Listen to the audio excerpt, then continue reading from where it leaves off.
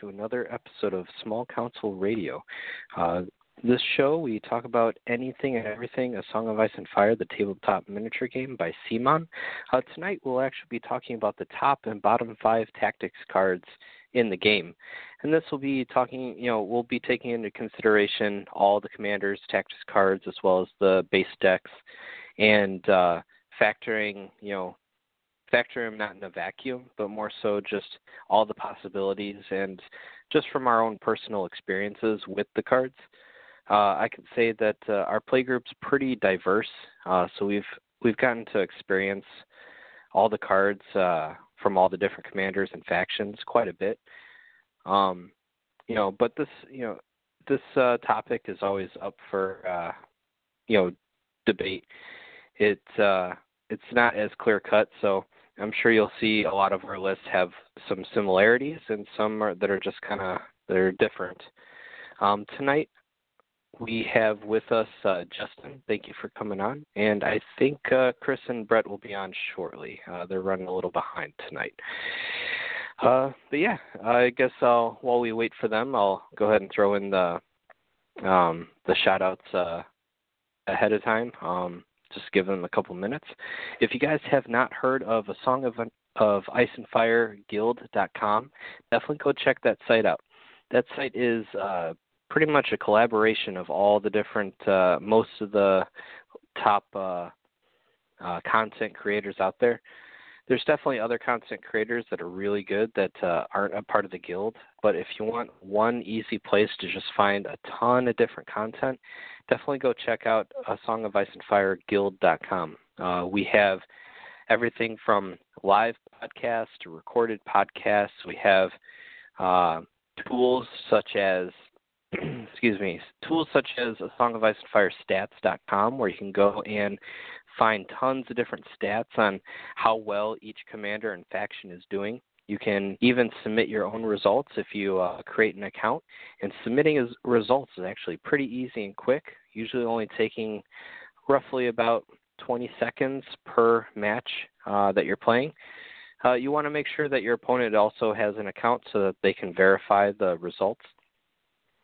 You can also find articles and battle reports, both battle reports in article form and in video form, as well as some pretty awesome and well thought out written articles for Tactica, and just a great place to go to find pretty much anything you'd be looking for content.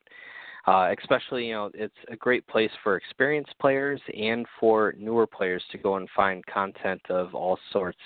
I know there's tons of content for if you're new to find out what to buy first, kind of what to start with, what army you might want to start up, based on your play style, and even for more experienced players, if you're more into super competitive gaming.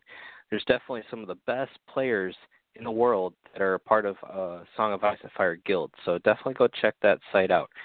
And if you guys, like our content, we'd appreciate if you guys liked, shared, followed us on, Facebook on A Song of Ice and Fire Guild. You can also follow us on any of the sites that we have our content recorded to, which is Blog Talk Radio, iTunes, Google Play, Spotify, Stitcher, and TuneIn.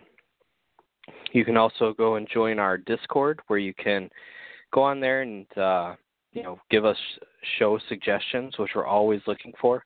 When you do a show every single week, you kind of fly through topics, so we're always looking for whatever you guys want to be listening to. Now, let's say you guys aren't really a part of Discord and you still want to kind of give us a suggestion of a show that you want to hear about. Definitely just message us on Facebook, either personally, or you can go to Small Council Radio and message us there, a show topic that you want to hear. So with that said, kind of jump into the top. We'll start with the bottom 5 tactics cards of the game. So what you're kind of looking for in tactics cards, you're kind of looking for not necessarily game changers, but at the right moment they can. Whereas the bottom 5 cards usually going to be cards that you're going to be ditching a lot. You're not really going to see a lot of situations for them to pop up, or they have just too many circumstances to happen for them to even trigger. So for me, I'll start with mine. Bottom 5, in no particular order, to be honest, is Stag's Wit and Baratheon's Conviction, both from the Baratheon basic deck. Then I have Kingslayer's Renown from Jaime Lannister's specific cards. Mummer's Tricks from Vargo Hoat's specific cards, and then the Threat Unseen from Howland Reed's cards. So to me, these cards, I'd say the ones I've played with quite a bit are the Threat Unseen and Stag's Wit and Baratheon's Conviction, but I've definitely had my fair share with the other two. And I have to say, more often than not, these usually don't ever do enough for me to, if the trigger comes about and I can play it, great. More often than not, I'm ditching these cards whenever possible, just because they seem like they don't impact the game as much as I would need them to. So we'll start with the Threat Unseen. That is, when a damaged enemy unit activates, the enemy must take a panic test and suffers -1 to their roll per destroyed rank. When they're within long of a Crannogman unit, they also become panicked. Now, most Howland Reed lists, especially because the only thing that is Crannogman is the Crannogman trackers, or if you were running one of the brother or the sister for the Reed sisters, or the Reed children, you're not going to have that many Crannogman out there. So I would say it's not that hard to trigger the second part, but without that, I mean, a basic panic test, especially early game, if you get this early, a lot of times it's going to be useless because you can't even trigger it unless someone's already hurt. And first couple rounds, in a lot of cases, no one's going to have any damage on them yet. At least in a Stark deck, you don't have a lot of ways to just bomb them out of nowhere. So this one, I love playing as Howland Reed, and this one is definitely a card I don't really like to see. Maybe if it had a base -1, kind of like the Lannister card, Hear Me Roar. Yeah. So if you had like a base -1, then it would be, I think, a ton better. But for the fact that you could have, like, let's say 1 or 2 wounds taken off the unit, and now they're taking a panic test at no minus. I mean, more often than not, especially if you're playing competitively, they're going to pass because a lot of competitive lists are running really good morale. And even if they're down to 1 rank, they're taking a -2, which is nice, but now with the new panic rules, you're more than likely, you're not going to just outright kill them unless you roll really well on that D3. So, I mean, it has its perks. I mean, if you can make it go off perfectly when they're down to 1 rank and they activate and they just die and now they wasted an activation, that's great. I mean, I've only had it happen once, but it's, that's awesome. But I'd say the overwhelming majority of the time this card tends to not do almost anything. I'm surprised at that. I agree that it's a card that doesn't work very often, but it's one of those situations where the I don't want to say risk versus reward because you don't really have a risk in using it, but the use versus reward, so how often it goes off. Because if they do lose a unit and waste an activation on their activation, that can be game-changing immediately. Plus, you can give them a panic token with up to -2. I think there's, like, worse cards that kind of trigger in the same way, personally. I just wanted to throw in my 2 cents. Like, I do agree that it almost never goes off, but when it does, it can be amazing. Yeah, and that's the thing. Like, that's what I kind of, when I first started playing and I saw this card, I'm like, man, this could be amazing. Because those that know Howland Reed, he also has the card of Devil Ambush. and it's similar in that effect that when an enemy combat unit activates, they suffer D3+2 automatic hits and have a -1 to their save if they're within range of a Krannigman unit. So that one is amazing. I love that card. I love seeing it because, this card, in my opinion, has such a higher chance to do what the Threat Unseen does, which is blow up a unit when they activate, before they actually do what they're supposed to do. But I think maybe if the meta wasn't so big on like such good morale, it wouldn't be as big of a deal.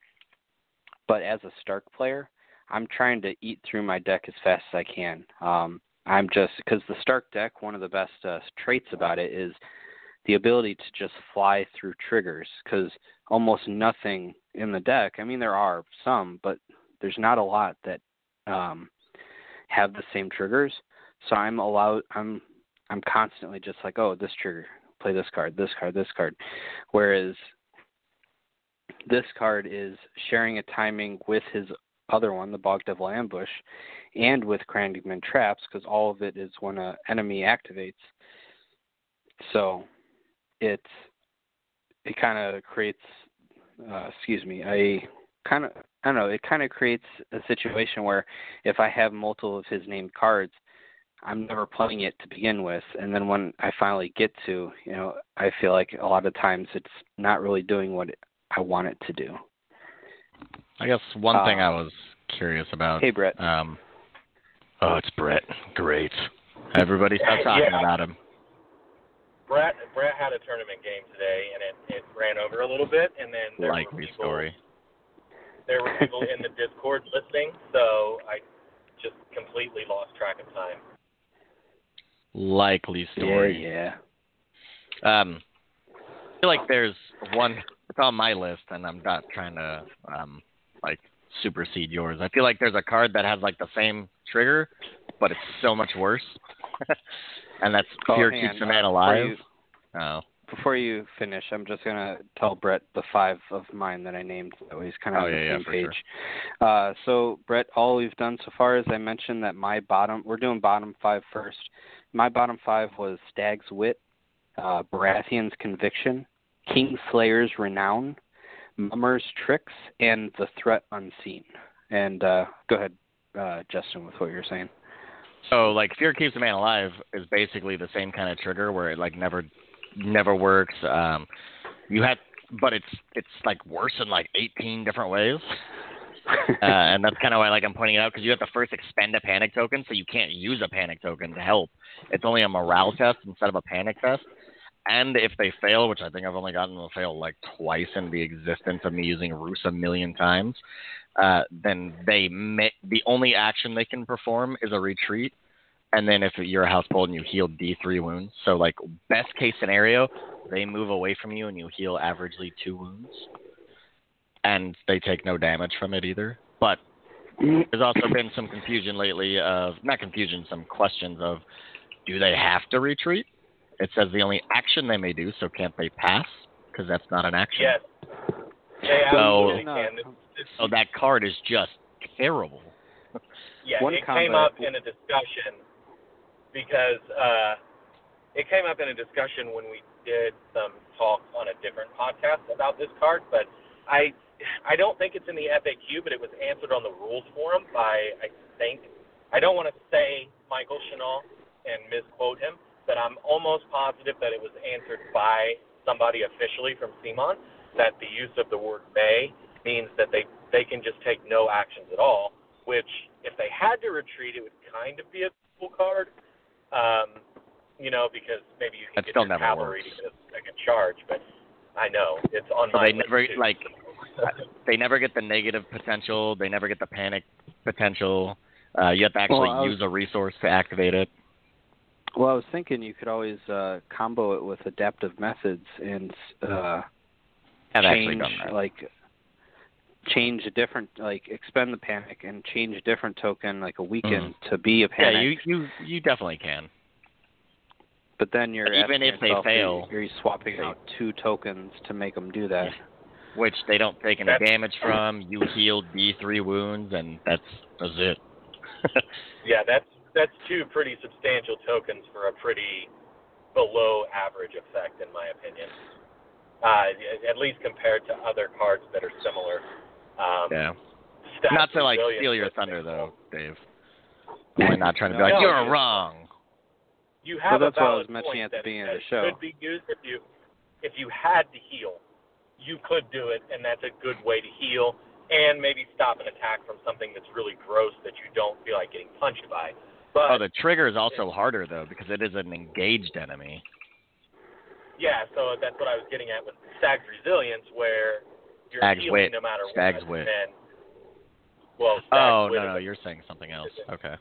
Stag's Wit's not a very good card either, but Stag's Resilience is one of the stronger cards because if you control the letters, it can be an 8 wound difference. An 8 wound swing.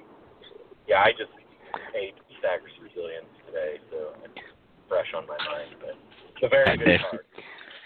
All right, Dave, continue since I stole your thunder. No, you're good, and that's why I mentioned at the beginning of the show that it's hard to place when there's so many tactics cards. It's hard to pick a top and bottom 5. It really is. I think it'd be a lot easier if we did top 10 and top or bottom 10, but that would just make the show ridiculously long. I actually found it harder to pick. I found it harder to pick the bottom 5 cards than I found. Like, there's a lot of cards that I think are top 5, but I had to like really think about which ones I think are just terrible for the bottom 5. In fact, I really think I only got like 4. Yeah, I would have to agree. And when on the list, I know it's kind of in no particular order, but I would say the Threat Unseen is probably the best of these 5 that I listed, in my opinion. Okay. Because it does at least have that potential to kill the unit. Heavily. Yeah, you kill the unit right when they activate, so they don't get an activation. So that, to me, that at least has something. But Mummer's Tricks.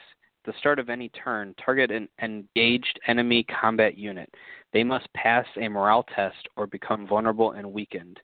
And if they're engaged with a Bloody Mummer unit, they suffer -2 to the roll. Now, again, this is passing a morale test, and I just don't like cards that are doing that without an innate minus or lots of ways to minus it. Though neutrals or Boltons have lots of ways of having minus to your morale, they don't have like minusing to like effects the way like Lannisters do. Yeah, they really only have like Vicious and Panic Token, passing those out. But so I mean, I guess if they have a Panic Token on them, you can expend it to potentially make them vulnerable and weakened, but then you're only netting 1 token.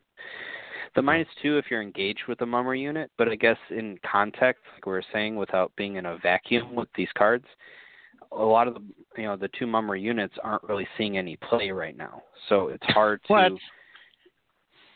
Zorse Riders are the best. So, and not only that, you have to be engaged. So to get that -2, and those aren't units that succeed well while staying engaged either. They're squishy. They need to go in and kill what they're attacking first. Yep. So I'd say you're not really. It's hard to trigger it because you have to target someone it's at the start of the turn when they're engaged. So you can't like charge them and then trigger this. It's at the start of the turn. And then they have to make a morale test, which a lot of cases you're going to see a lot of good morale out there or ways to buff it or auto pass it. And then you would have to have it be one of your Bloody Mummer units, because at this point with only those 2 options, if you run like a Bloody Mummer army, it's not going to be solely comprised of Bloody Mummers probably, I'm assuming. So you're going to have to hope that you have one of your Mummer units in the unit you want to use this on. What do you think, Brett?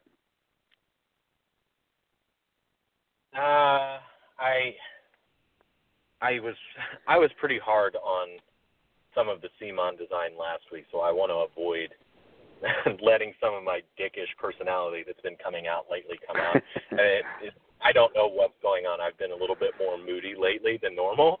So I don't want to rag on the mummers because I don't think I need to say it because I think everybody knows it.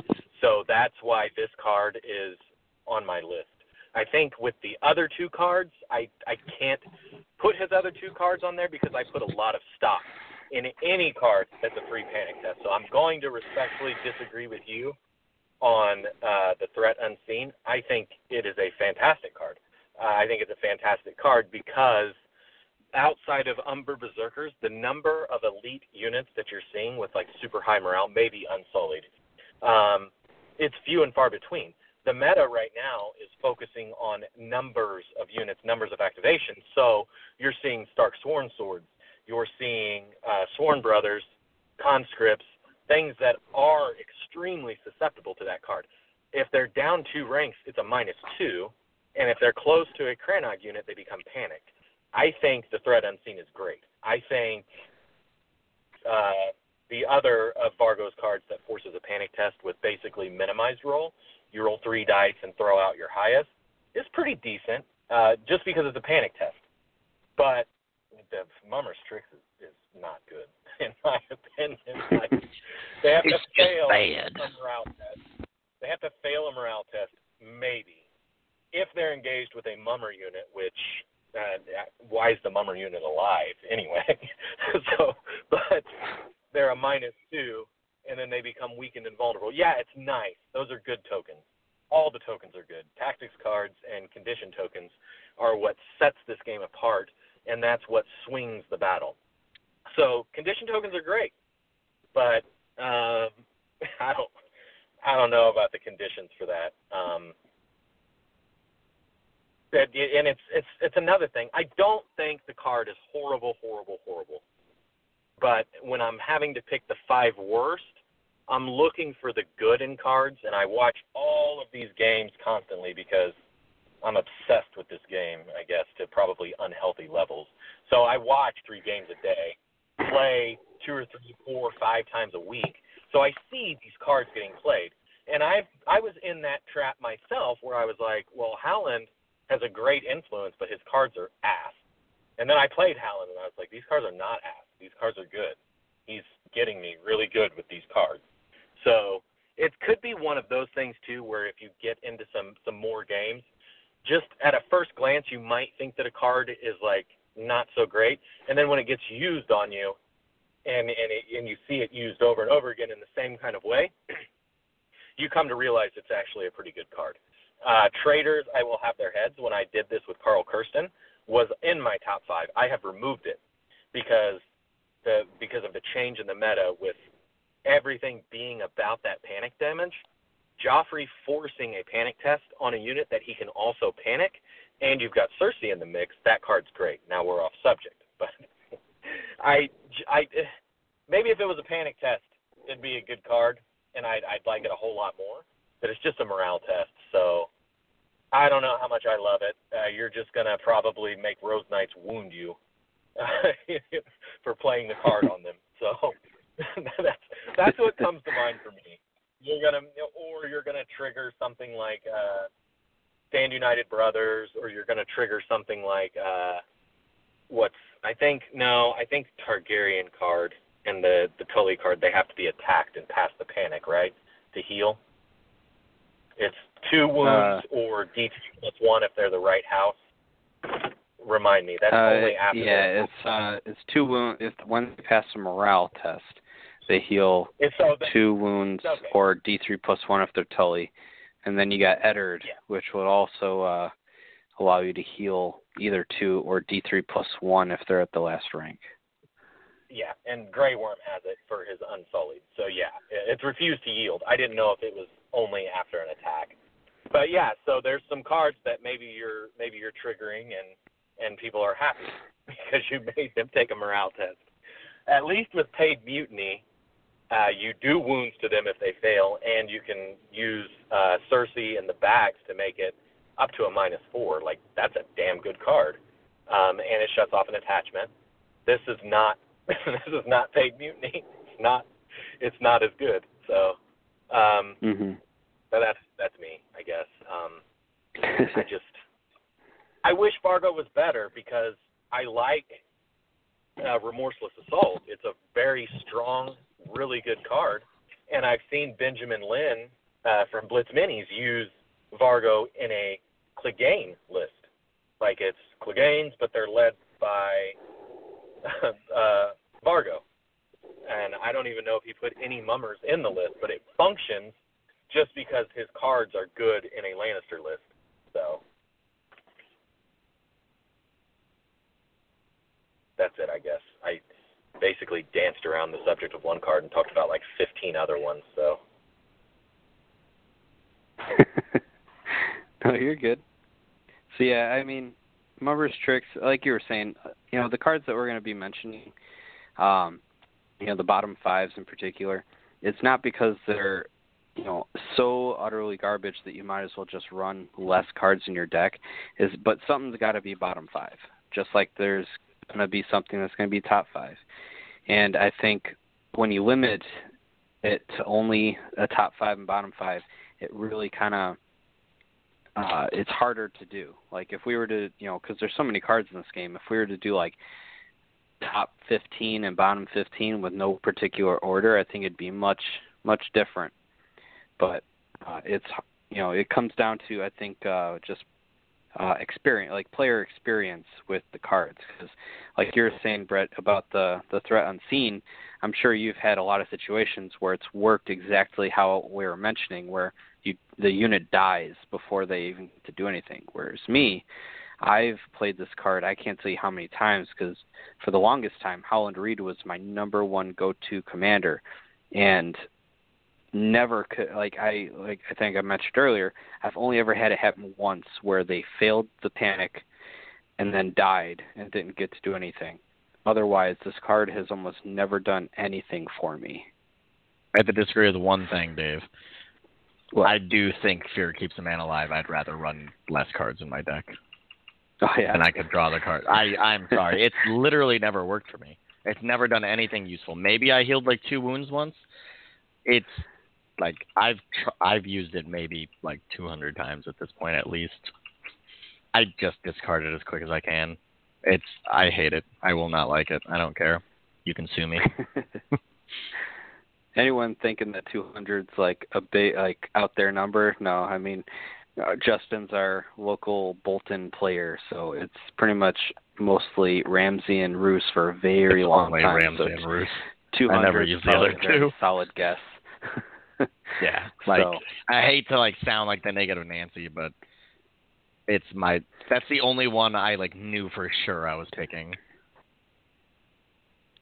Well, I mean, let's put it this way: with 7 factions, if you're just counting Targaryens and before, and obviously counting neutrals, and then all the different commanders adding tactics cards, I think having only a handful of tactics cards not be very useful, or only a couple being outright unusable in a lot of situations because they just don't seem to trigger.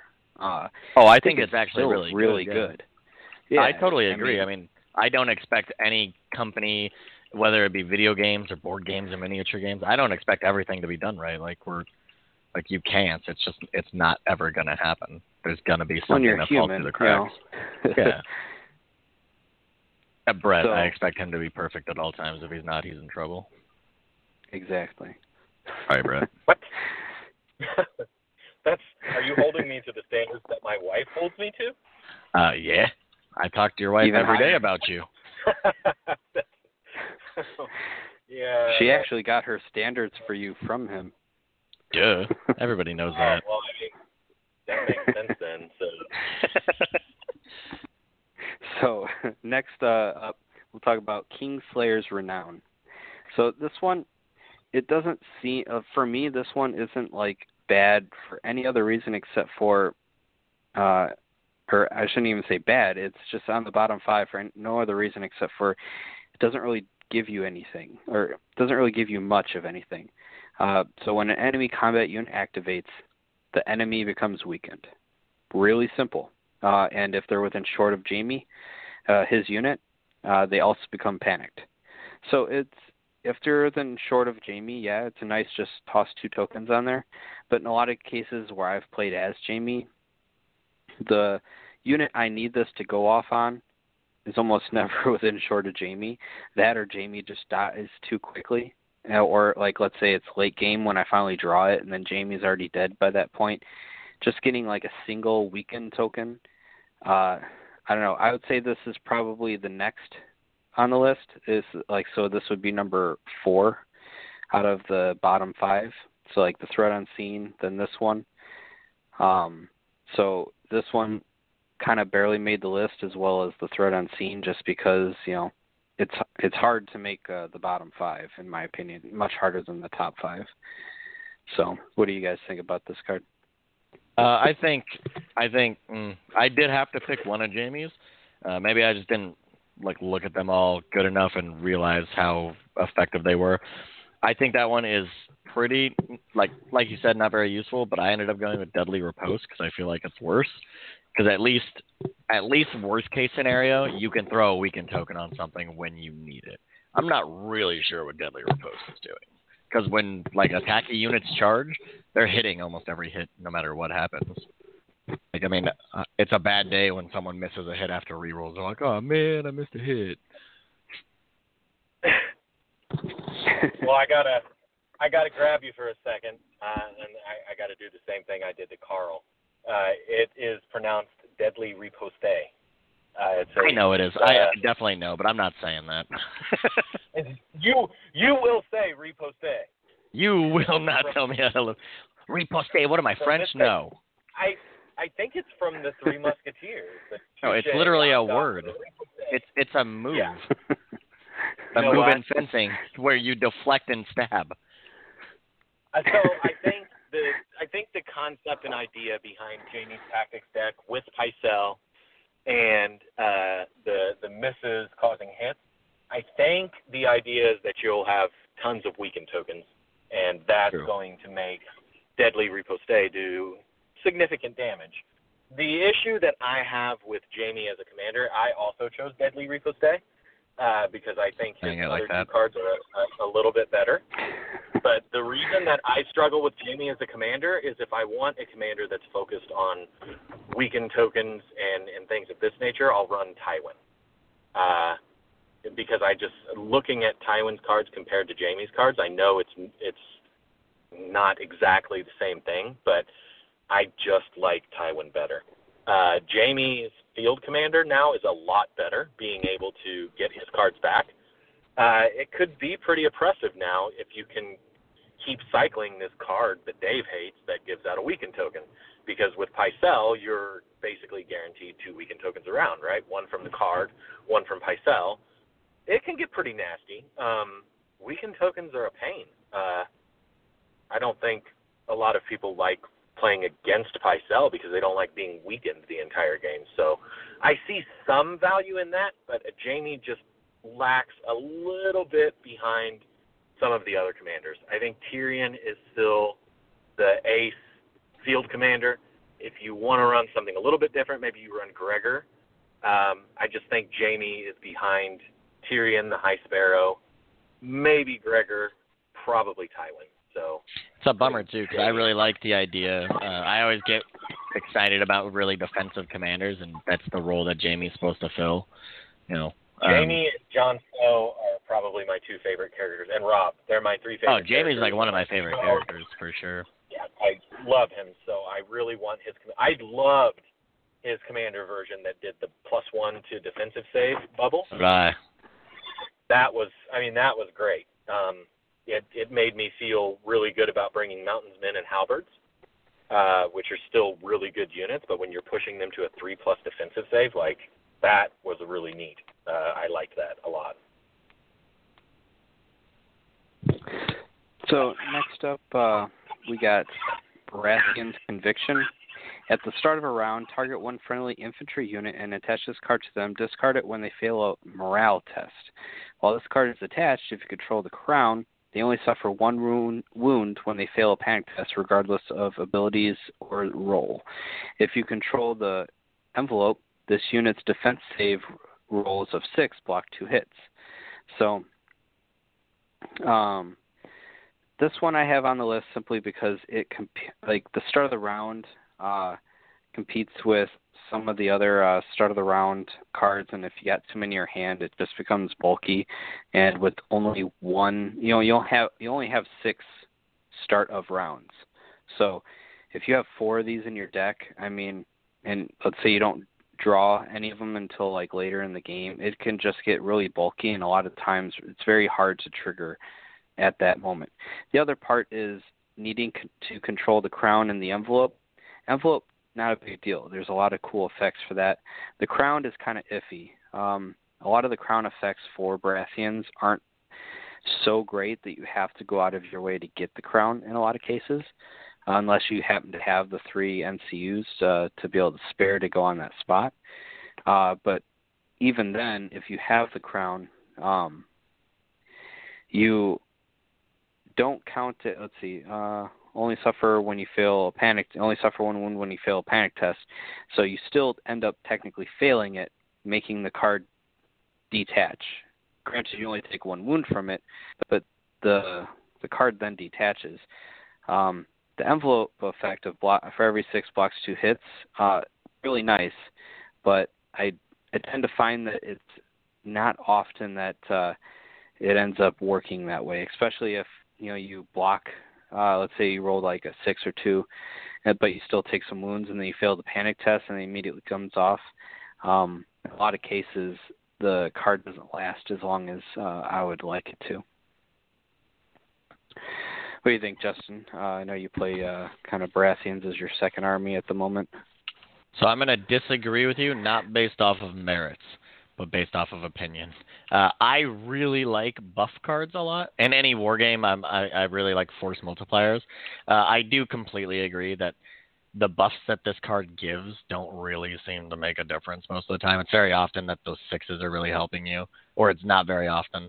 And then the morale test thing, yeah, you only get to fail once. However, it should be pointed out that Melisandre is super powerful right now, and that's a really good counter to the 7 wounds that you can take from her. I know that they probably will attempt to not target that unit, but if you can pull it off, that's kind of the Baratheons' only way of stopping Mel from punching them in the face. And I think right now anything that does that is really powerful, like worth the reward or at any cost and stuff like that. So I think that's an important thing. But you're totally right. It doesn't usually work out the way that you see it in your head. You're like, sweet, I'm going to block all the hits. You roll 0 6s and you're like, sweet, I blocked none of the hits. I guess I'll go cry in a corner. But I really like and I would love to see a lot more buff cards like in each deck. That'd be great. Or even like on average, you roll like 1 6, and it's nice. You get that 1 extra block, but yeah, in the end, because of its trigger combined with its it's needing certain spots combined with only being able to do one of the spots one time because you still technically count as failed. I think that's why it kind of makes the list for me. I don't know if it would make the list, but it would be like maybe bottom 10 for me, maybe. But I like it a lot, so I don't care. I think if we did a bottom 10, I think a lot of our cards would we'd have a lot of the same cards in there. Because I think, maybe with the exception of a couple here or there, maybe like the Threat Unseen for Brett or whatnot. But I think a lot of the other stuff, I think like what I might have seep down into the bottom 5 might be like in other people's bottom 10s, and same with me and whatnot. And then the other one is another Baratheon card which barely ever works for me, which is Stag's Wit.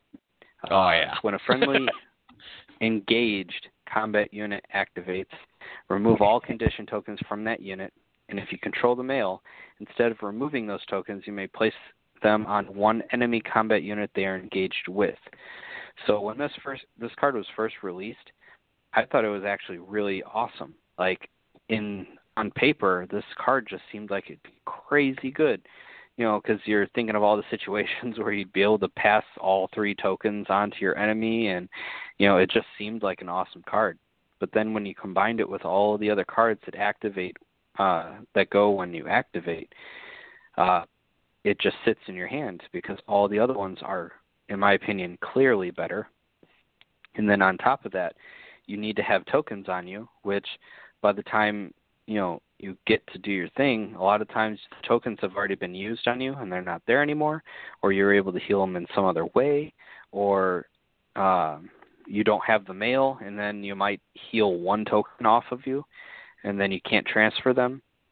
So I have never really had it work for me, and only once have I ever had it work really well against me. Wasn't that? So, no, you used it against me once. The only time I've seen it be used successfully, you moved 3 tokens to me. I was like, son of a bitch. Was that like right when the Baratheon Yeah, it was dropped? basically when it first started, and you were playing a Renly list, and I was playing a Stannis list, I think. And I had used the, I think it was at a tournament. I had the Bastard Girls, and I used the 3 tokens card on you while I was engaged, and you're like, here you go. I was like, no! It was the one time I've seen it be used successfully, and of course it was against me. I have the worst luck ever. Jose just did that to me like last month or whenever it was. And yeah, he passed all 3 tokens to me. I was like, oh, man. But yeah, otherwise, this card is so rare for it to ever really work that it definitely is a card I don't like to see when when I'm drawing from the Baratheon deck. Yeah, I have nothing to say about it because I completely agree with everything you said. So let's so we don't make the show take too long. Justin, why don't you run through your bottom 5, even the ones that are the same as mine, and then Brett, why don't you run over yours as well? So for me, I already talked about it in great length. Fear keeps a man alive. Terrible card. Stag's Wit, Deadly Riposte.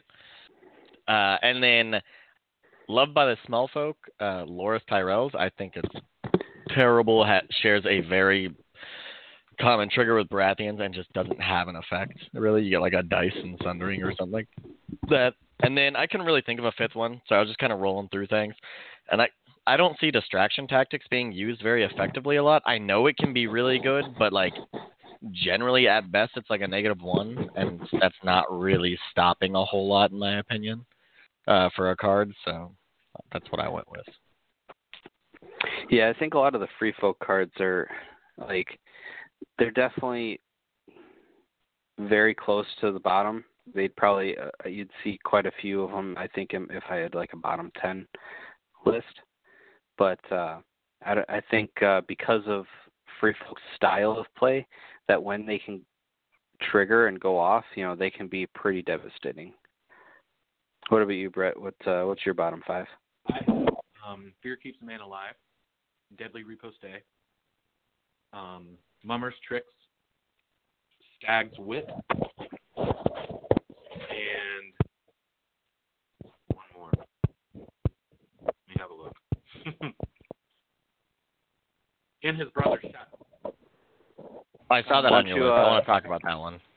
Yeah, I was going to say, let's elaborate on that one, because I think we've talked about pretty much all the other ones. When before we move on to that, really, really quickly, I'm just going to disagree with you really quickly, Dave, about Baratheon Conviction. I think it's a really good card. With the meta being so focused on panic, it can be incredibly clutch. There's a number of times that you pull off a rear charge and you just really need to kill this unit, and it's down to like 2 wounds. It's like, well, normally this panic in the rear is going to kill them, but because of this damn card, it's not. And then the other thing, I get what you're saying with critical blocks. First of all, it's a pretty rare ability. I think it's pretty good. But the thing with critical blocks that I found is I get this card played on me all the time. So maybe that's why I hate it so much. But a lot of times to get through Baratheons anyway, you need to be using a vulnerable token. So a number of times maybe they roll 1, 6, and 3 5s. And some 4s, and you use the vulnerable token trying to push more damage, and then they pop like 3 6s, and I just block more hits. It's not overly common. It's kind of similar to the way you spend a weaken token on a unit that's got critical blows, and they didn't have any critical blow hits, and you weaken some of the 4s, 5s, and 3s, and now they've got critical blows, and you ended up the same or more. It's kind of that same effect. But I've had it happen. It's actually the exact same effect. Yeah, well, I've had it happen more than once where the vulnerable token causes them to block more hits. But that's a fringe case. It's mostly the panic thing. Cutting your panic wounds down to 1 is pretty substantial, and they want the crown anyway. So moving on. Why I don't like In His Brother's Shadow that much is because the effect only lasts for a turn. So with the number of scenarios that favor a field commander, if you're running Renly's field commander version, you're probably up against a field commander more than likely. And you're just shutting their ability off for the turn, and a lot of times that doesn't do a whole lot. Like for Jon Snow, who I run a lot, it's like, oh, I'm not going to heal on this turn. That's fine. So that was why I chose that one. And now I'm thinking about it. Doesn't it give him a free march or something? It's one or the other. Yeah. Okay. Which is a big reason why it's a lot better. But also, like, some commanders really rely on their abilities. I played a game against Jose recently where he Davosed and just sprinted up the field using flea bottom tricks to get on my Bastard Girls, which I really didn't want him charging them to do significant damage. And so Davos ignoring stakes, he had put stakes there to where I couldn't really get to him, but he could get to me. So he sprinted on top of the stakes, and then he activated the unit, and I used In His Brother's Shadow, and I'm like, well, you got no abilities, and you're on stakes now. That sucks. So, I mean, like, it didn't work out for him at all because he took a crap ton of damage before charging into me. But I had originally actually planned it to maneuver Renly with into a better position to get a good charge on. So I think it's anything that gives you like a free maneuver, I think has a lot of, or march for that matter, has a lot of potential. Oh, especially with the 4-inch move stat for Rose Knights, being able to march up 8 inches for them in in Baratheons, which struggle, especially Renly's side of things, struggle with movement because they don't really have access to Davos and all that stuff. But yes, I agree. Brett, I agree with the top part. The fact that the first option only lasts a turn can really suck. It really limits its potential. But I think like that free march or even a free retreat action when an enemy commander activates, especially if let's say you're being double teamed and the commander is let's say on one side and just another unit's on the other, you get a free retreat sideways in such a way that now the commander unit is stuck where they're at because they can't now recharge you. I think some of the retreat shenanigans you can pull off with this card could really make for some headaches. Actually. Yeah. It says one free march or a maneuver action. I thought it was march or maneuver. So we're going to skip my number 5 worst card because I forgot that it had the free maneuver option. And on top of it, it is versatile too, and there's always something to be said in a card that you can use in multiple situations. No, I'm wrong. Hey, you suck, Brett. God, why do we even hire you? Yeah, no, paying you Tom Brady's salary over here, and wait, you guys are getting paid? You guys get paid? But I mean, the fact that it is when an enemy commander activates does kind of suck for whatchamacallit, if they have a field commander and they're already dead. That could really suck. Then again, if they are a NCU commander, shutting off NCU's abilities, even just for the turn that they activated, can be really cool too. Oh yeah, for sure. But, it's funny you said that about the if they die thing, because when I did that to Jose, he died, and then I had the other one in my hand. I was like, well, great, this is nice. But yeah, all right, yeah. So we can go on to our top 5. We can all run through ours and then kind of like debate on how they differ. My top 5 is this is. I don't know, it's in no real particular order.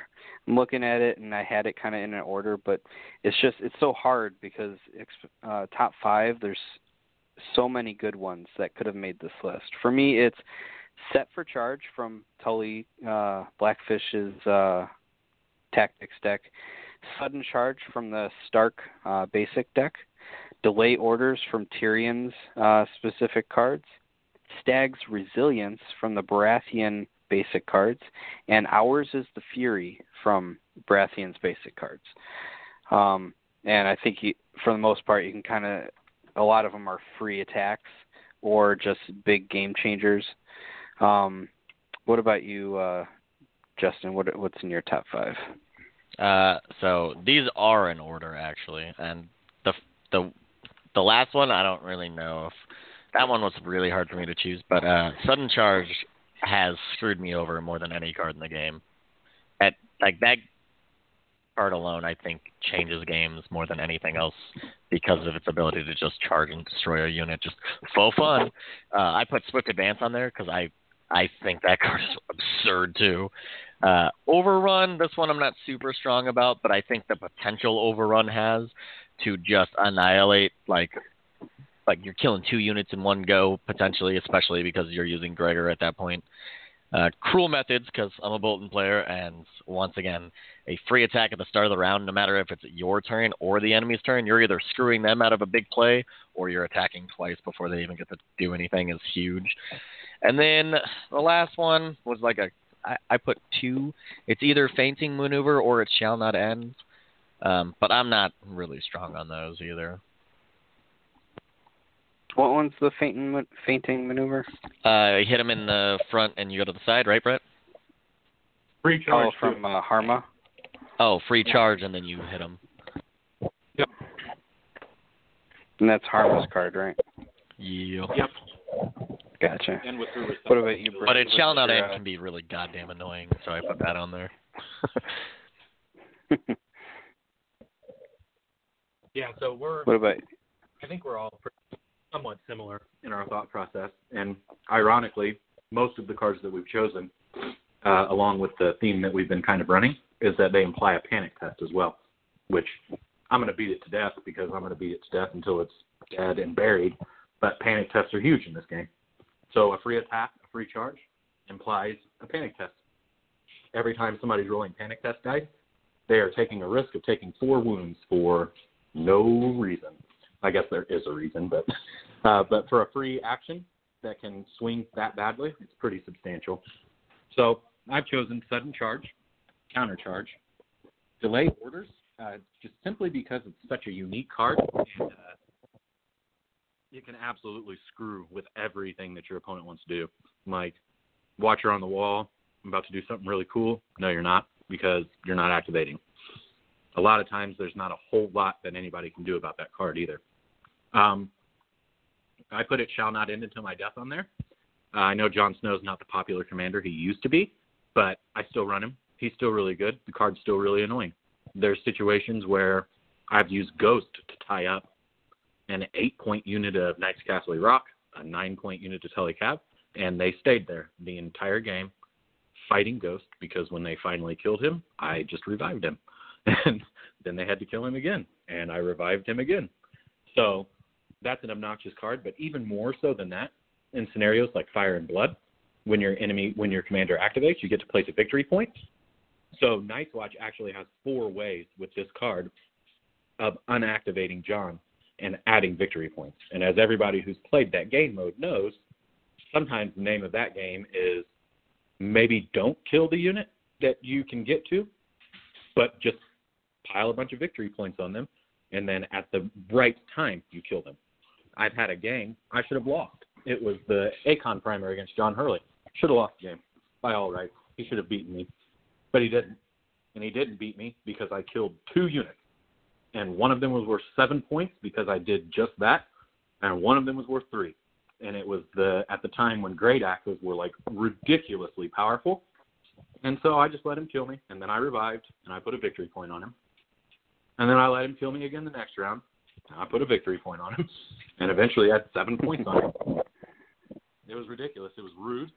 And then just to add insult to injury, when he killed one of my units, I watches ended, pulled John's token off, and then I finally killed him. I'm like, that's enough. That's the game. If I kill this unit. They were down to like 2 guys. I was like, I'll just kill you now. So it's pretty brutal, particularly in those game modes. It's also pretty problematic in like A Dance with Dragons, where your commander can grab a token and hold onto it for the whole game. If they fall into that trap of attacking John's unit over and over again, trying to get the token from him, you won't take it because he doesn't die, so you don't get to take it for killing him. So that mixed with Amon is pretty ridiculous. You stay alive. John heals D3. Amon comes back, stitches them back together 6, and now you went from I killed Jon Snow to I got to start all over. They have 10 wounds again. This is stupid. So that's just for that factor of how annoying it is and how it can tilt your opponent and throw them off of their game because they're so frustrated. It's pretty powerful. And then I've got Cruel Methods, again, because of the free panic test, but I consider this card with Bastard's Girls in mind, which is probably Justin's favorite unit to use it on. My favorite unit to use everything on? Yeah. Start the round with a free attack and a charging volley. Take your first activation and grab the swords, and let's see how many times that unit is actually still alive at the end of that. And going back to the majority of the time, the units aren't super elite, high morale tanky units. They're just average units to fill out activations. Even the guard with the guard captain, that could potentially be 3 panic tests. They're probably not going to pass all of them, and they might die. Justin, in our game, he played Cruel Methods in our team game. He literally, in one round, wiped out 2 whole units of Tully Swornshields. And 2 other units. It was actually 4 units total. It was ridiculous. I would like to point out, I gotta throw some dirt in Brett's face. He killed nothing. I killed 4 nothing. units. He killed 0. Nothing. I had Sworn Brothers that I repeatedly played Precision on, and they could not kill one single unit of Knights of Castle Iraq. I think I attacked them 7 times. Yeah, it was, and 3 of them were with crits or 2 wounds. Yeah, with Precision, and then a lot of the times they were vulnerable from the damn trackers, and I couldn't kill one unit. To be fair, before that round, nothing was dead on their side, and all I had left was one of, what did I have, 3 or 4 Bastard's Girls because we were being really dumb. So nothing had died yet. I'd lost my entire army except this 1 unit, and then they just popped off and killed 4 units. It was pretty sweet. It was a lot of fun. It's one of those reasons that I love those team games. Just really funny, stupid stuff happens, but you killed the mountain, too, with Bastard's Girls. You were like, this probably isn't going to work, but we're going to try to kill the mountain. It worked. It worked great. I even killed Tully Commander in Sworn Shields, which is not an easy feat. It happened, but I was like, whoa, he died. I think I one-shot him somehow, too. I was like, holy crap. Yeah, you did. It was hilarious. It was great. Now, you did rear charge them. And true. But then we lost. We lost that game tremendously. I would like to point that out. We lost. That's okay. Yeah, I don't care. It was funny. Also. Yeah, so you have so I saw obviously I saw your list before we did this, and in your top 5 you have Countercharge, and I really wanted to kind of put Countercharge on my list as well. It's definitely in my top 10. For me, going with Ours is the Fury over Countercharge simply because I guess it just depends on your opponent. So for me, I've had Countercharge be too devastating too often that now I'm so mindful of it that I can usually mitigate my opponent ever being able to get it off because they don't have a lot of ways to get into the flanks if you're careful. So, and if you shift to be just right, to be like, let's say 100%, while then also keeping them in your front, it really can mitigate its usefulness, whereas you can't really get around Ours is the Fury. Granted, you're not going to get those re-rolls, and you're going to be attacking with a unit that just got attacked. But I find that I'm more scared of Ours is the Fury than I am Countercharge, just because they can then double attack me with the same way that you can with Countercharge. But Countercharge at least has some ways to negate them getting in, with that charge. I chose it over Ars the Fury because you're kind of quiet. Sorry, can you hear me better now?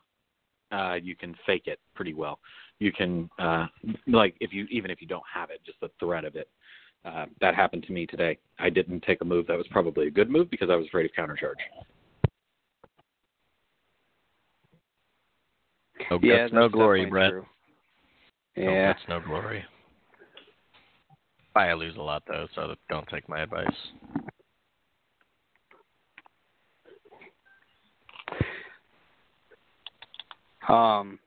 And for me, I put Set for Charge on there. I forget. Did you put Set for Charge on yours, Justin? I can't remember your 5. No, but I did want to talk about it, so I'm glad that you brought it up. Yeah, so for me, maybe it's completely a bias thing because I absolutely, because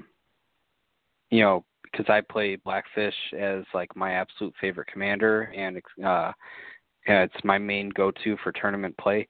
Set for Charge is, I wouldn't say it's an easy number 1 out of the 5 that I listed, but I could argue, probably with my bias, to make it number 1. To the ability to have a defensive card that that you can attack before your opponent attacks, especially combined with the dervishes that are coming out, the ability to then retreat after your attack and completely make your opponent's activation mean nothing, is big. It allows you to also be aggressive while having a defensive offensive card, if that makes sense.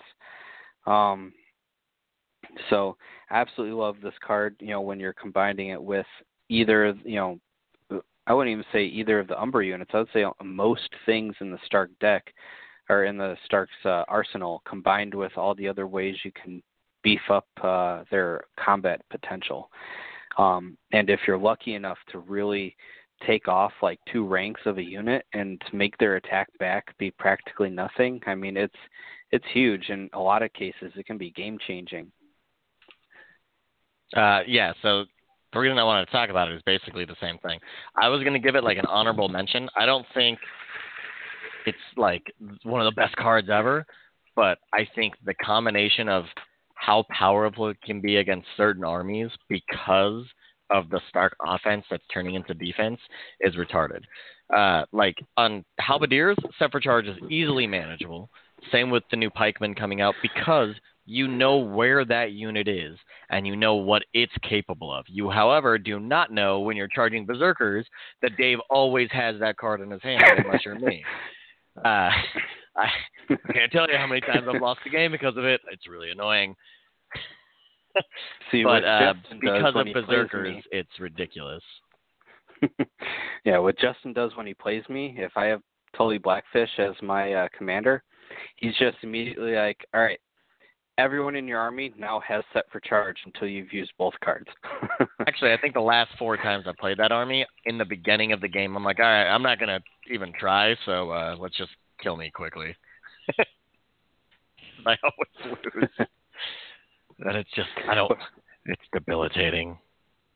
What about you, Brett? What do you think about Sudden Charge? Either for, because I know Steyer also has it, but in particular, I guess the card is in general, but in particular, maybe like Blackfish and his ability to use it. I have gone to Rob and the Blackfish when I run Starks. I guess, Dave, we can kind of blame you a little bit for that.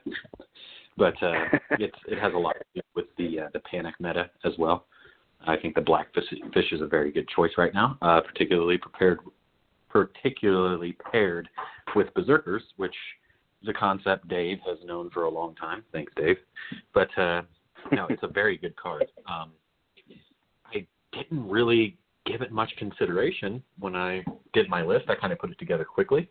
It's definitely a free attack, but I'm sticking by my top 5. It's still my best top 5. But, yeah, you're right. It's very good, especially if you happen to get it towards the end of the game when things are like super on the line and it's like, oh man, there's 2 berserkers here. Got this gimpy ass unit of 4 cutthroats. I'm about to go in here and kill these berserkers. I'm going to win the game.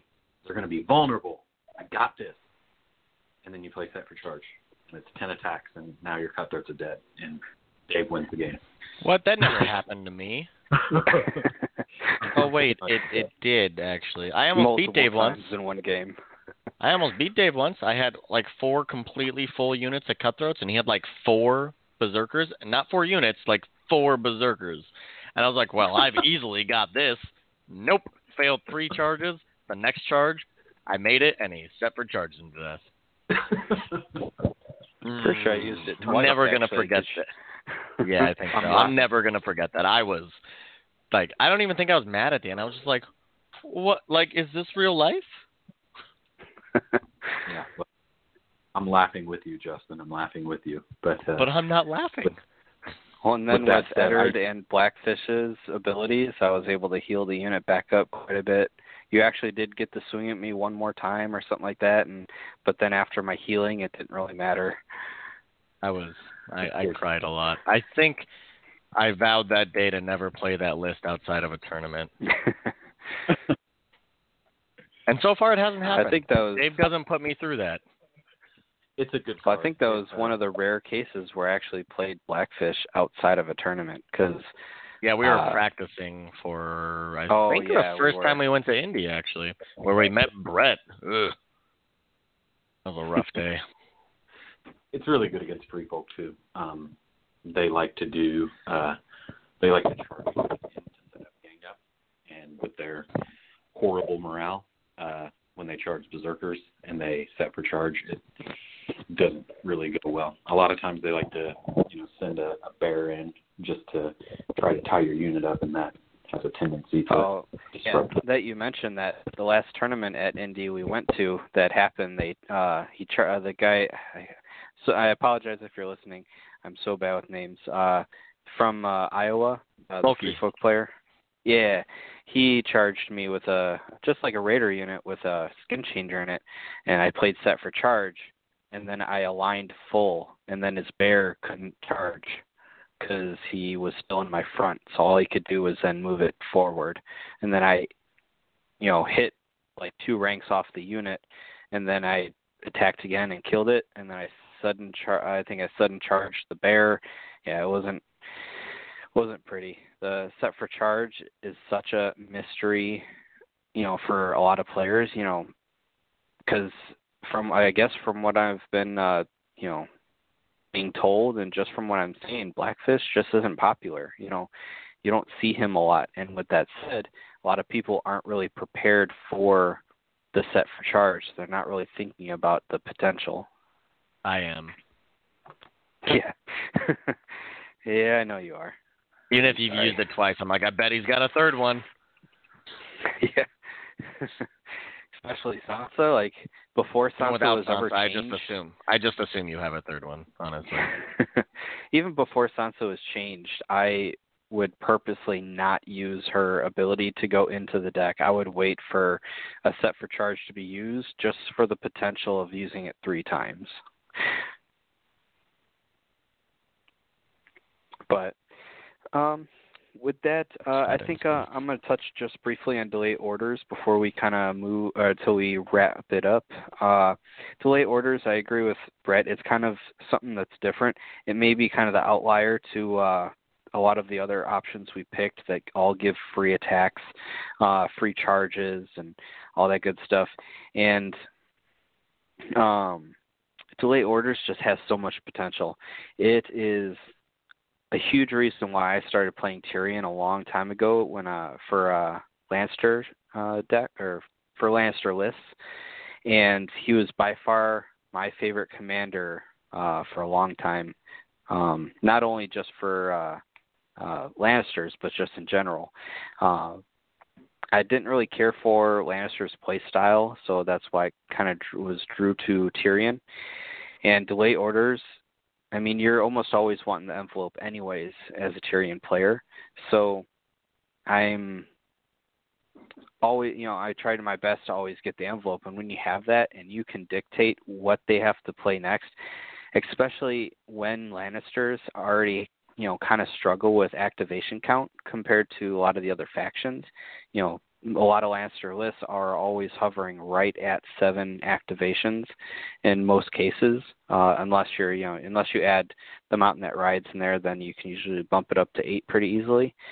But at 7 activations, especially when you're facing a lot of lists that are 8, 9, 10 activations, having delay orders so that way you can force them to activate something that you want them to activate prevents that waiting game where they can just outwait everything you're doing to set up a key combo to try to one shot or 1-2 punch your unit.